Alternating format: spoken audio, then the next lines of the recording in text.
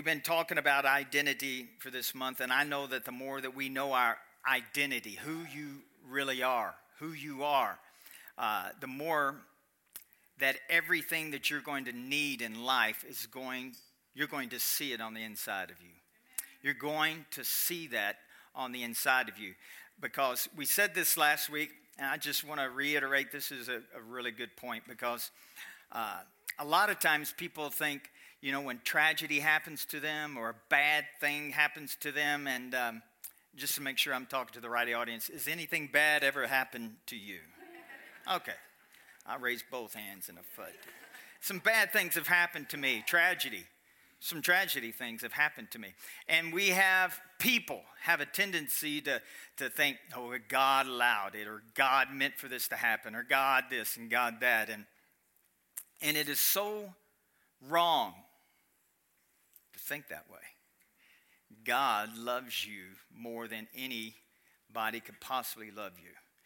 The problem is we live in a sin-cursed world. We have been redeemed, but the world has not. And so, because the devil is alive and well, and circumstances are alive and well, but this is what God promises, that in the midst of your tragedy, in the midst of your bad experience or circumstance, this is what God wants you to do, to look to Him, because in the midst of that terrible thing, God says, I'll manifest peace on the inside of you like you've never seen before. I remember having a tragedy. Somebody died in my life, and it was like God just put me in a bubble. Have you ever experienced that? Just being put in a bubble. And the Lord says, that's understanding that the world has no clue about. But that's what I have for my children. So in every circumstance, in every terrible thing, God says, look to me, and I'll show you the peace of God like you've never known before. The peace of God is in you, but it needs to be manifested. But this is what the devil wants you and I to do, is to concentrate on the why. Why God did this happen? Why this? And why did you allow? Why? And as long as the devil can keep us, listen to me now, this will help you. As long as the devil can keep you and me focused on the why, then he knows that the peace of God that is given to you, you're not going to be able to see that manifested because you're focused on the why. You see the distraction? It's a major distraction to keep you and I from receiving what God has for us. You know what that tells me? In the midst of every storm of life, in the midst of every terrible circumstance, there is victory for the believer, and knowing that God will help you get through every single thing in your life. Amen? He will. That's why it says in Corinthians, "O death, where is your sting? O grave, where is your victory?" God is saying in the midst of even death, He says, I'll show up and make my presence known to you, and you'll have peace even in the midst of a death of a loved one. That's good news. So that's what we talked about last week. I'm not going to go into more detail, but if you want to check out it, it's on the web, I believe. They put all the messages on the web. So this is what you and I need to always have in the back of our mind. Even in the midst of something bad going on in your life, do you know that God is still good? Do you know that? Because listen, if you get the character of God wrong, which the majority of the church world has. If you get the character of God wrong, you'll get everything wrong. You'll get everything wrong about God. Let me just say it that way. So we need to trust God. Just when those questions of why come, why this and why did this, just say, okay, God, I'm giving it to you. I'm giving the why to God. I am giving the why to God. Amen. Let me read 3 quick scriptures for you. Colossians chapter 3, verse 3. This is the Passion Translation. It says, your crucifixion with Christ has severed the tie to this life. And now your true life is hidden away in God in Christ. So Galatians 2:20 says this. Paul said, when I've been crucified with Christ, nevertheless I live. Yet it's not I that liveth, it is Christ in me. So what Paul was saying, I'm dead to anything on this planet. You know what that tells you and me? Should tell us a lot. I'm dead to the curse. If you want to know what the curse is, Deuteronomy 28. I'm dead, which means this. I'm dead to sin. Yes. I'm dead to sickness. I'm dead to poverty. None of that has any hold on me whatsoever. Jesus became that on the cross. And then when he was buried, the good news about his burial, see, it's the death, burial, and resurrection. Why is there such emphasis on his burial? Because he became sin, he became sickness, he became poverty, he became all that the curse was, and he buried it. Yes, God, thank you. Anything that is dead and buried does not have power over you and me. That's right. Wow. So when a symptom or sickness tries to come on me, I said, no. I'm dead to that. And not only am I dead to that, it is dead. And anything dead, I mean, is anybody that's one of your enemies has died and just reached out of the grave and slapped the snot out of you? I mean, you may have seen that in a movie, but that does not happen in real life.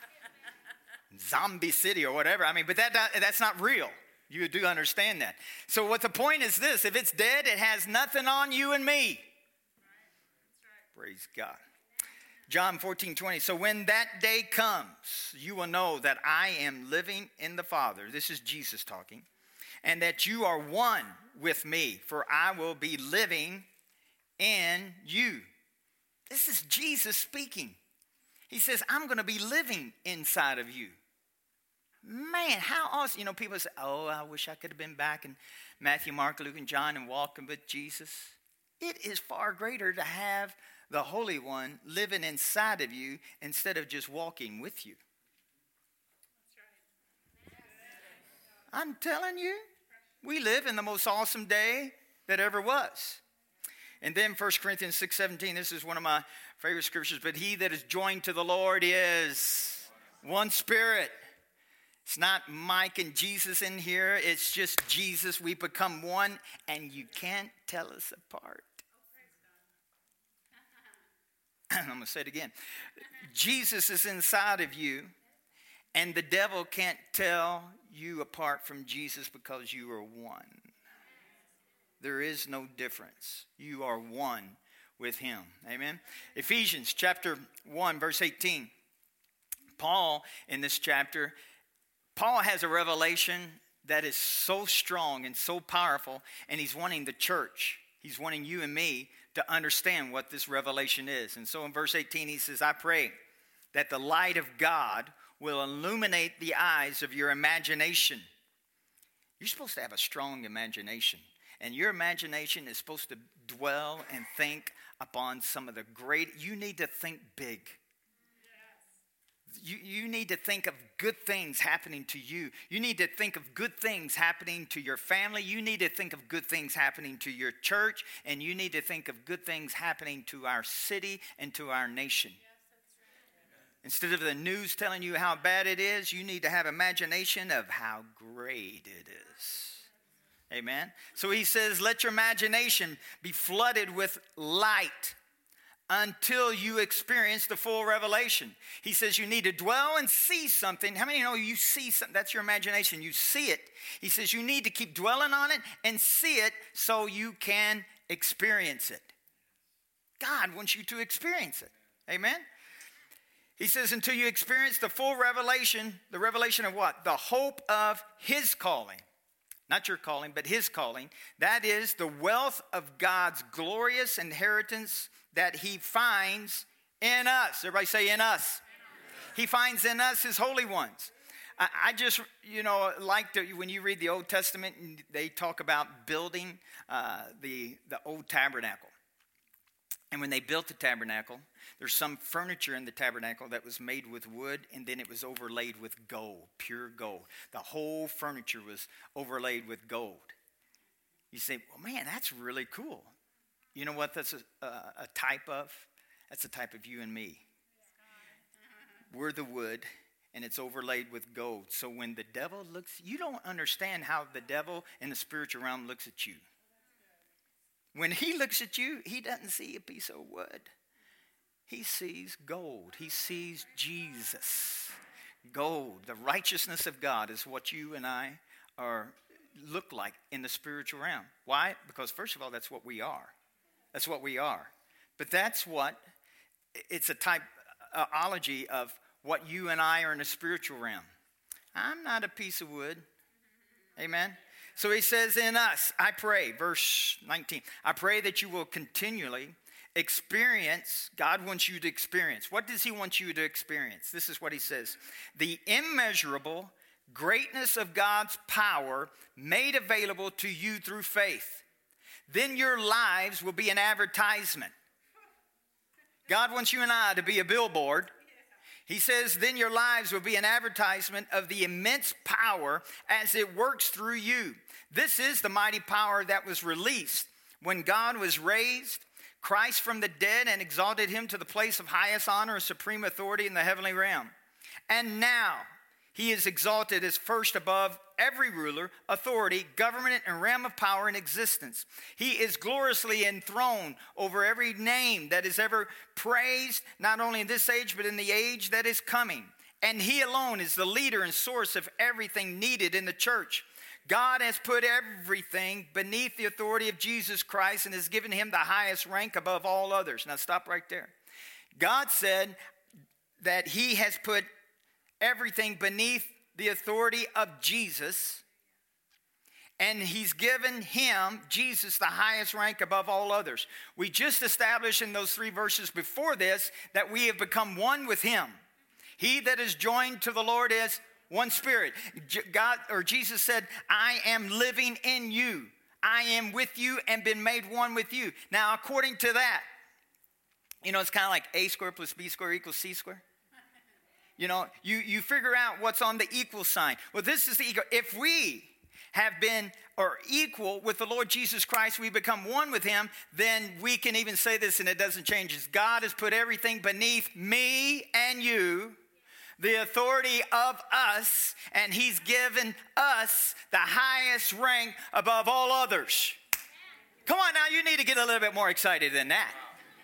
You just, Jesus has done this and he's done this. Well, why? He didn't do it for him. He was already the highest. He was in heavenly places. He was not having any poverty, any lack, anything. He was the highest. He didn't come to the earth to become the highest. He's always been the highest. He came down here to rank us up with him. Seated in heavenly places in Christ Jesus. I said seated in heavenly places in Christ Jesus. One with him. Oh, glory to God. Verse 23, and now we, his church, are his body on the earth, and that which fills him who is being filled by it. So what is he implying there? I want this to happen in Pueblo. I want this to happen everywhere you and I go. Then chapter 2 says, and his fullness fills you. His fullness fills you. Even though you were once like corpse, dead in your sins and offenses. It wasn't that long ago that you lived in the religion customs and the values of the world, obeying the dark ruler of the earthly realm who fills the atmosphere with his authority and works diligently in the hearts of those who are disobedient to the truth of God. The corruption that was in us from birth was expressed through the deeds and desires of our own self-life. We live by whatever natural cravings and thoughts our minds dictated, living as rebellious children, subject to God's wrath like everyone else.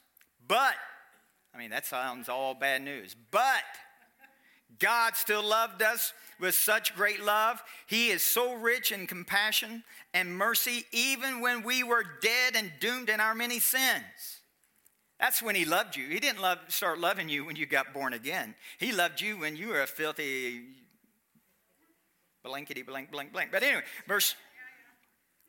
can you do that in the pulpit? All right, but verse 4, but God still loved us with such great love. He is so rich in compassion and mercy. Even when we were dead and doomed in our many sins, he united us to the very life of Christ and saved us by his wonderful grace. He raised us up with Christ, the exalted one, and we ascended with him.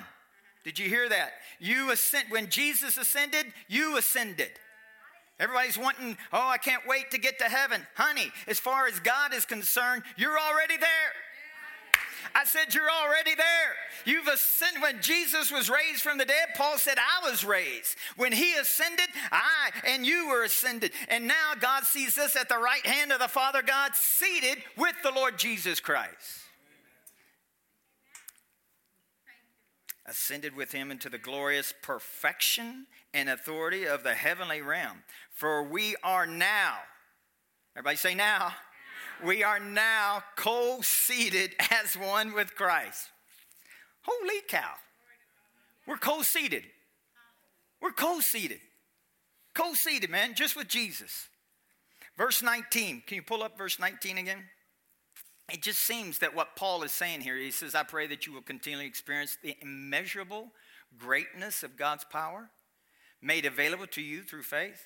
It just seems what he's saying here is that the more you and I see who we are in Christ, the more that you and I see our true identity, the more that you and I understand and have a revelation that we have become one with Jesus. He says when you have that kind of revelation, guess what's going to happen? You're going to experience the immeasurable greatness of God's power made available to you through faith. But you got to see it. Listen, if you're going to experience that, this may be why we're not experiencing all that we should be, is because we're not seeing and having our imagination to see all that we already are. We're trying to become something. We're that now. We are that now. But if you think you're not that now, then it's probably possible and probable that you will not experience the greatness that he has done for you and me. Amen? But it says this is the hope of his calling. That used to trip me up because I think, his calling? It's not your calling. It's Jesus' calling. The hope of his calling. What is the hope of Jesus' calling? Well, when I've studied this, there's a lot of variations of what you may think the hope of his calling is. But most people agree, one part of his calling for sure is that he's called to make a way for us to have salvation, the very life of God. So I will agree with that. And then there's other people who think that, I'm getting ahead of myself, but then it says his inheritance. Not your inheritance. It talks about his inheritance, Jesus' inheritance. Jesus is the one who inherited all things. Now, there's some theologians who say, back in Psalms it says, I've given you the nations for his inheritance. I agree. I believe that. I agree with that. But it's so much more than that.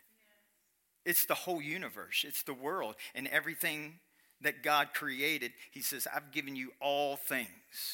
And then he turns around and he says, I've given to you, the church, you and me. I've given you all things that pertain to life. Whatever you need for life, I've provided. Not will provide, but have provided. Dad Hagemeyer preaches a message about fresh bread. And the great thing about fresh bread, aren't you glad that when you go to the store, you go up to the counter and say, I need a loaf of bread. Oh, you do? Okay, wait a minute. Get the flour, get the milk. Let's get this stuff going. Turn the oven on. And aren't you thankful they don't do that? No, but when you walk into the store, it's already been prepared. It's already there. Why? Because they expected you were going to need it, and before you needed it, they've already provided it. That's God. Before you ever needed anything, he said, I've already provided it. Already a done deal. So you and I have to believe that.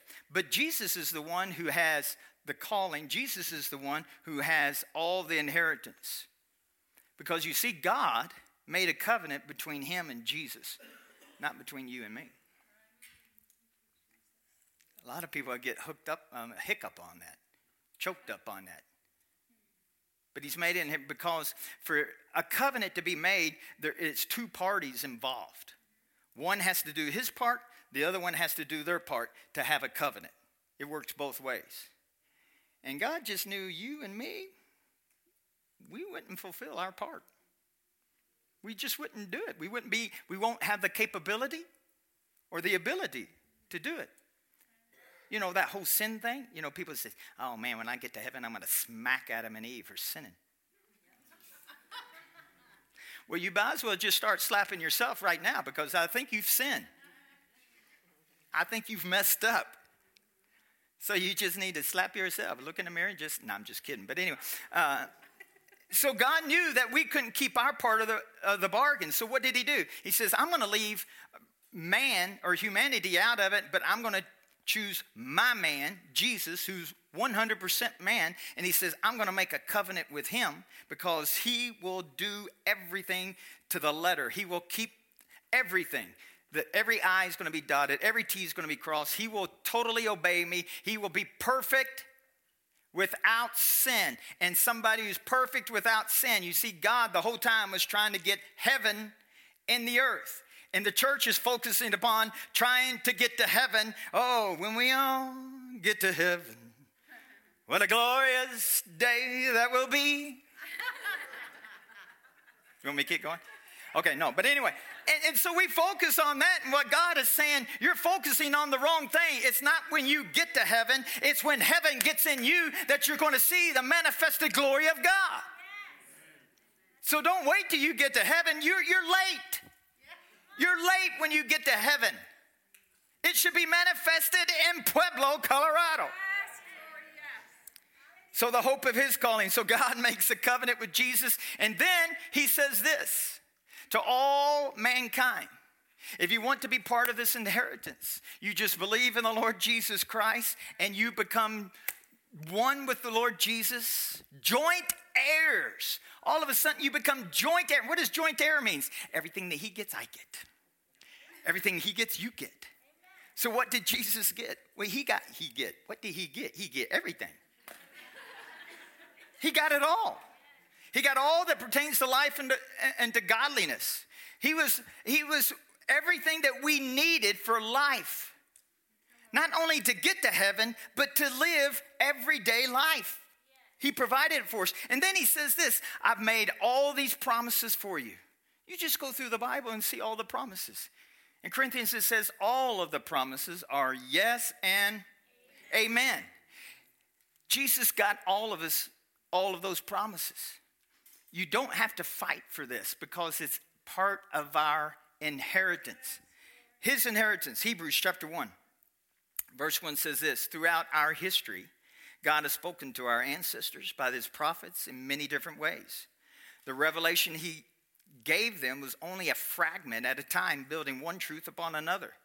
But to us living in this last days, God now speaks to us openly in the language of a son, the appointed heir of everything. Of what?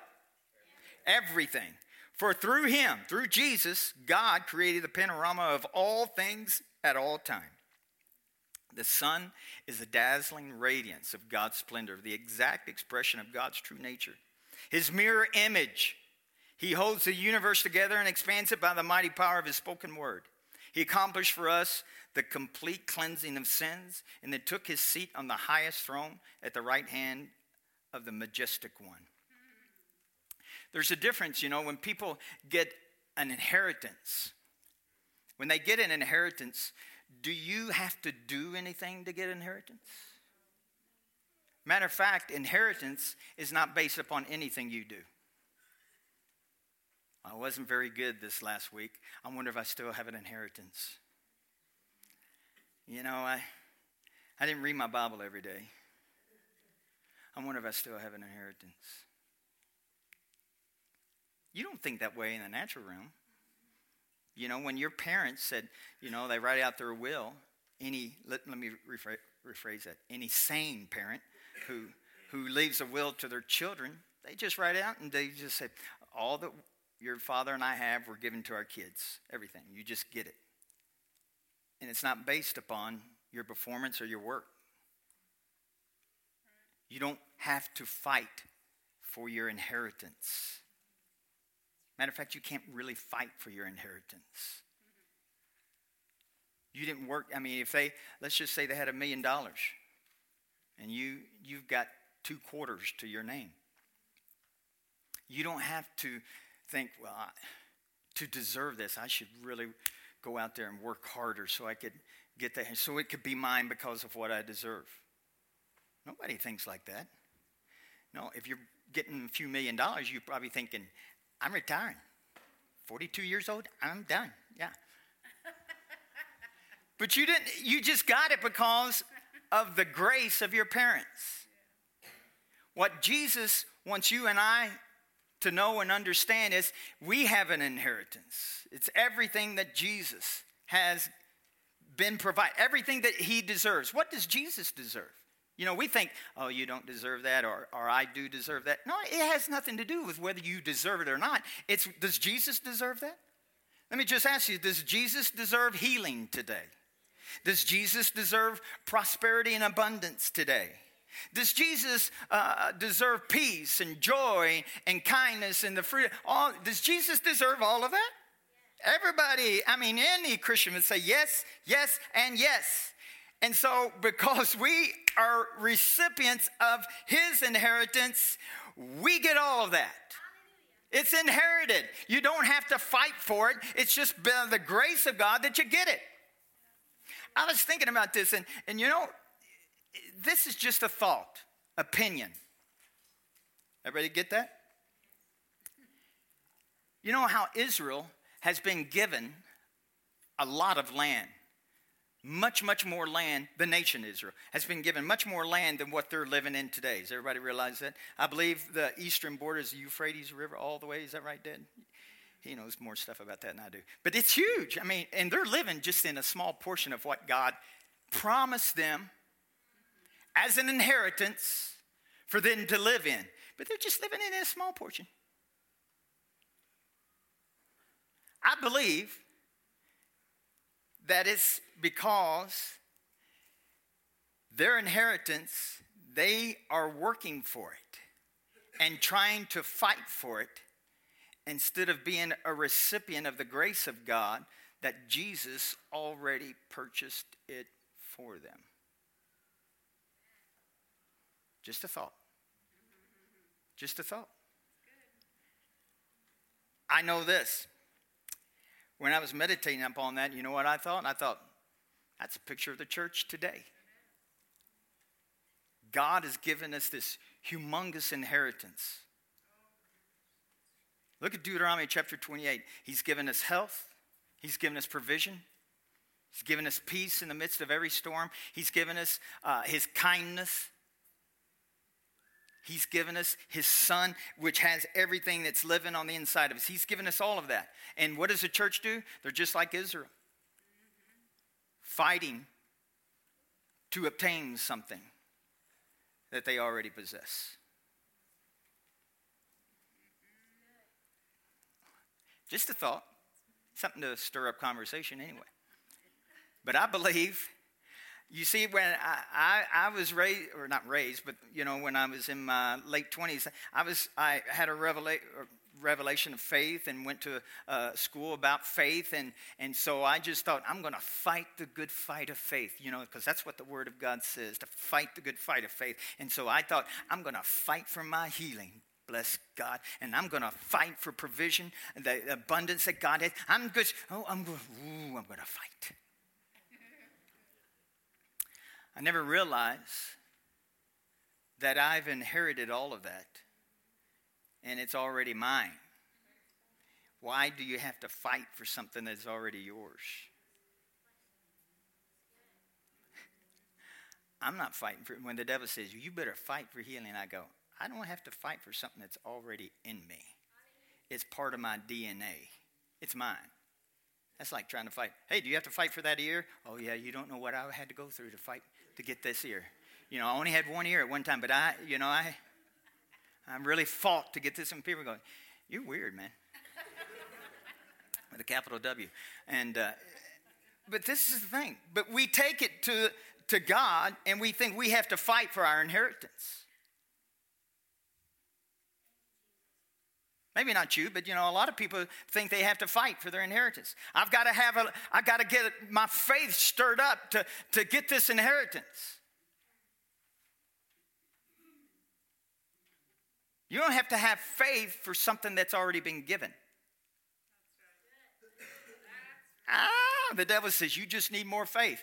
I don't have to have faith for what's already been given to me. That's just lame. You know, the Lord started showing me this little by little, and for your homework assignment, you read Galatians chapter 4, the first few scriptures. It says this, that in the old covenant, it doesn't say that's in this, but the word that God said that what Israel was in the Hebrew is a Hebrew word that means infant. Israel was infant to God. And then when we get born again, in the new covenant, we become sons. We become sons. Not an infant, we become sons. Galatians chapter 4 talks about that we become sons of God. That's the grace of God. When you're born again and I become born again, we're not a baby infant. We become a son. You understand that? You know, if this is a good illustration. You know, if I was 10 years old and somebody left me inheritance of a brand new Chevelle or 1969 totally brand new Chevelle. You know, if I was 12, I couldn't drive it, even though I had that inheritance. So even though I possessed something, it really wouldn't do me any good because I'm still an infant, like in the Old Covenant, Israel. But if I was a full-grown son, and you gave me a 1969 Chevelle, give me the keys. I'm ready to drive it. Not only is it mine, but I can experience it. Listen to me now. The children of Israel were living by the law, which kept them as an infant. The law kept them as an infant. Works and trying to get right with God kept them as an infant. But the Lord Jesus Christ comes in the new covenant. He says, you don't have to become that. I'm making you that. And because I made you sons, now you have the availability of all the inheritance to enjoy and experience right now, today, not when you get to heaven, but today. Woo! That's good news. Romans 4:13. It says this. This is a New Living. Water jumped up and slapped my nose. Clearly, God's promise to give the whole earth to Abraham and his descendants. Well, you and I are a descendant of Abraham. He says God promised to give the whole earth. You know what that means? Everything in this planet. And his descendants was based not on his obedience to God's law. Listen to this, real close. He gave him an inheritance, but that inheritance was not based upon his obedience to God's law, but on a right relationship with God, or it was based upon righteousness that comes by faith, by believing. Verse 14, if God's promise is only for those who obey the law, then faith is not necessary and the promise is pointless. So in other words, God is saying, if you can work for the inheritance, then faith has none effect. But he said Abraham could not work for this inheritance. Neither can you and I. You can't get good enough. You can't read your Bible enough. You can't work hard enough for God. I'm just going to work hard for God. I'm just going to do more for God. Don't get me wrong. This is what I believe. When you get a revelation of the grace of God, you will want to do whatever you want to do for the kingdom of God, but it's because there's a want to, not a have to. I don't have to preach. I'm in no better standing being a preacher than I was when I worked for FedEx. God didn't go, woo, you got elevated. No. God loved me when I was a sinner. Do you realize God loved me when I was sinning, being a sinner, as much as he does now with me being a preacher? His love has never changed, which means his love for you will never, ever change. Boom! It's flatlined to the nth degree. He's always loved you, never going to stop loving you. Can't make him stop no matter what you do kind of love. Slap you upside the head love. So he sits there and he goes, all of this inheritance was not based upon the obedience to God. So what was it based upon? It was based upon Jesus. You see, Jesus, he was faithful and he was obedient. And he did everything perfect. And so God says, I'm giving all of this inheritance to Jesus because he was the faithful one. You know, we looked at one another and say, man, you just got to be more faithful. You just got to be more faithful. If you're going to walk in healing, you just got to be more faithful. You know what you're doing? But if you ask the question,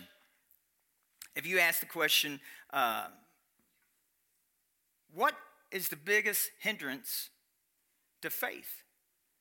Most people would respond, sin. Sin. It's not sin based upon this scripture. It is not. It's because of the law or the works mentality. Makes faith none effect. You see, if it was sin, then we could never have faith working in our life no matter what we did.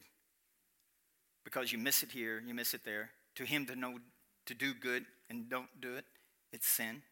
So there's sin popping up all the time. So faith would never be working. It would be voided.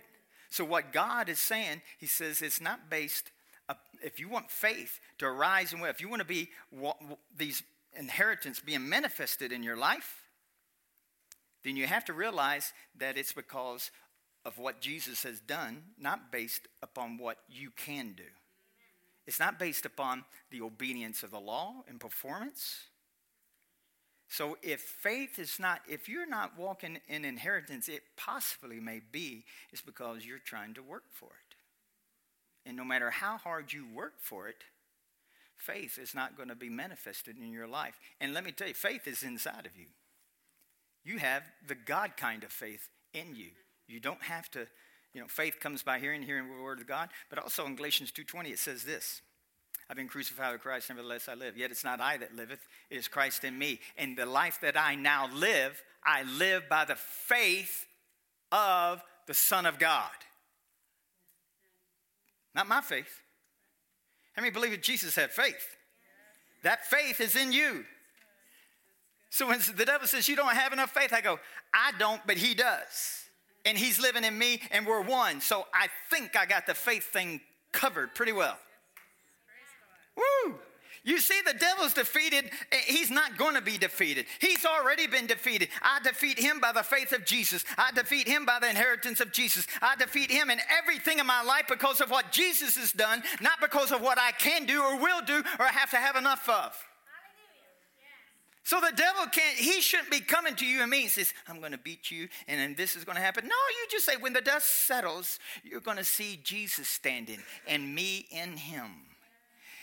See how far that takes you, devil. He already humiliated you. Do you want to go through that again? No. How did we get all this? By grace. I truly believe that grace is being just so revealed to the church around the world. And I believe this is why there's a lot of religious people that are fighting grace. They call it a grace movement. Well, I don't know if it's a grace movement. I just think it's what Paul said in Ephesians 1:18, that the eyes of your understanding would be enlightened, that you may know, that you may have an imagination. You see, because when I take the focus off of Mike and I put it upon Jesus, then I say, he deserves it. We sing that song, he deserves the glory and the honor. He deserves everything. But I don't know about me. I don't deserve squat. I don't deserve nothing. And so the devil, that's what he will tell you. But if you're born again, that's a lie. Why? Because he that is joined to the Lord, 1 Corinthians 6:7, he that is joined to the Lord is one spirit, been made one with him. And now you're saying that you don't deserve it and you've been made one with Jesus? In a mathematical equation, those two don't equal each other. Because if Jesus deserves it all, then you deserve it all because of him. Man, that's powerful. That is powerful. So, this grace message, this is a good picture. This is a good picture. Let's just say a woman had a $5,000 dress. I don't know if I've ever seen a $5,000 dress, but let your imagination go. It's probably like Melania, is that how you say it? Trump's, yeah, her. That's probably what a $5,000 dress looks like. But let's just say a woman has this $5,000 dress, and then her husband has this $5,000 suit that's just, whew. I mean, they are, styling. And then this guy who's been working on a car, he's greasy, mechanic, he's greasy from head to toe, and he's got grease all over his hands. He says, hey, come here, could you do it? I need you to come underneath this car and help me change the oil. And the engine's leaking a little bit. And so it's just going to drop a little bit on you. It won't be that much oil on you, but just a little few drops here and there. Could you help me come and change your oil? What would that woman say? Are you born stupid, or what's the matter with you? You hit your head. You think I'm going to get underneath some car? And the guy go, you think I'm going to get this underneath some car?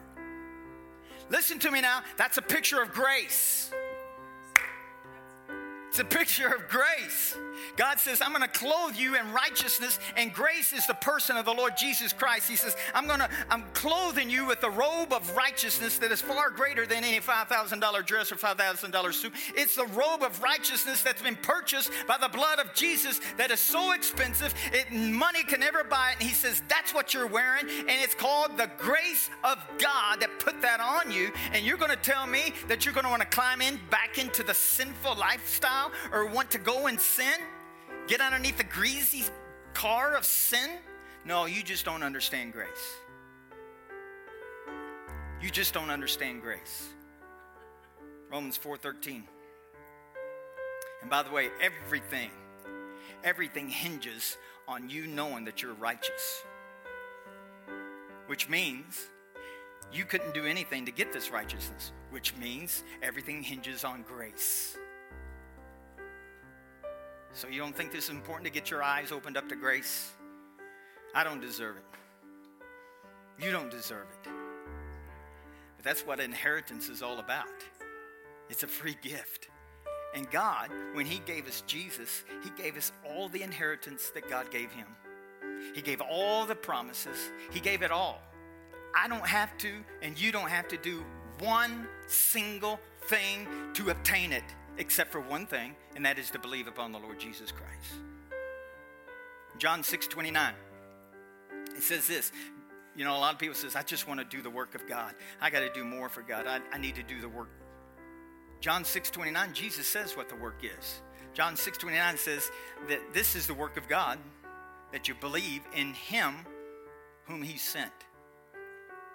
So somebody says, I just got to do the work of God. I said, amen, me too. What is it?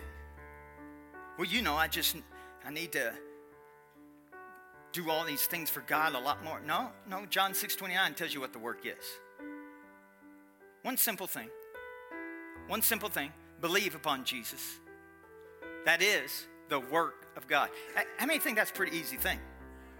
And if you believe, listen to me now, if you believe upon the work of God, then you become joint heirs with the Lord Jesus Christ, heirs of God, joint heirs with the Lord Jesus Christ, and all the promises, all the inheritance, everything is yes and amen, just because you believe upon what Jesus has done for you and me.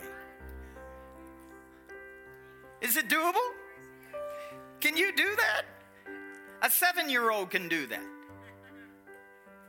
I'll close with the Amplified translation of Romans 4:13. It says, for the promise to Abraham or his posterity that he should inherit the world did not come through observing and commands of the law, but through the righteousness of faith.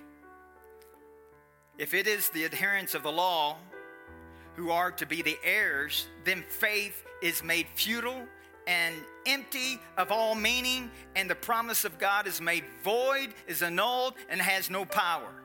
So you want to void out the promises of God? You want to void out the inheritance of God that's been freely given to you? Then put yourself back under the law. Put yourself back under performance. Put yourself back under works. I just got to do more. When you do that, then the inheritance is not going to be manifested because you're shunning it.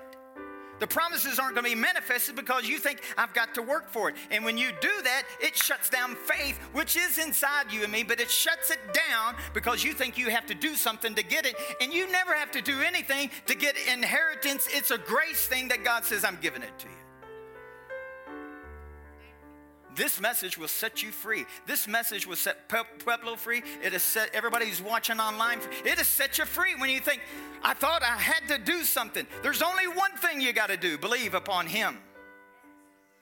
Then everything else is yes and amen. So, what voids faith?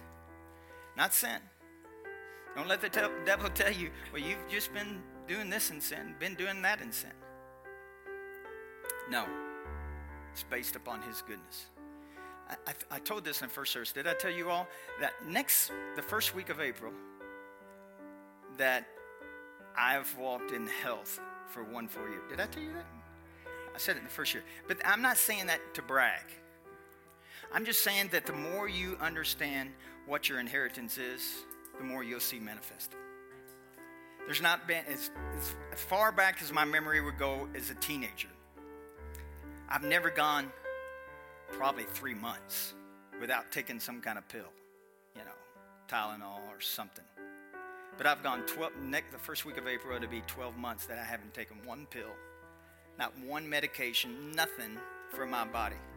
Now, I know that may seem like a small thing, but man, I pop Tylenol and Advil like it's M&Ms, you know what I mean? This is the point. Now, you sit there and go, man, I do take that. No, that's fine. God doesn't have a problem with it. God wants you feeling better. You understand that? He's a good father. I'm a father. If my kid or something has a headache, I'm going to go, just trust God. Don't take no medication. Just trust God. No. My daddy doesn't tell me, Mike, don't take anything for a headache. Don't take anything. He never did imply that. But I'm understanding to have a revelation what I possess already. And so it manifests in health. Because health is inside of me. So when you and I start meditating upon that, I am healed. I'm not trying to get healed. Oh, don't get me wrong. I've had many opportunities this past 12 months. Many opportunities. People go, oh, wow, nothing ever happened to you? Oh, man. I did something, my knee hurt so bad, I couldn't walk on it. The devil goes, that's your ACL. It's gone. Say bye-bye. We're talking operation. Just look. Imagine yourself on the table and somebody cutting you open. It was painful. So I just sit there and I started speaking to that. I said, knee, I don't know what you're trying to do because you're a healed, strong knee. The stripes of Jesus purchased the price for me to have 2 strong knees, and I'm the righteousness of God in Christ. It is illegal for you to even be on my body, so you're trespassing, so I command you to get off my body right now. And nothing happened. And I did it again, and again, and again, and again, and again, hundreds of times. Until all of a sudden, the pain was 100% gone that day. That day. You see, the devil wants to know, do you really know who you are? Devil, I'm righteous. I am as righteous as Jesus Christ himself. You are as righteous as Jesus Christ himself.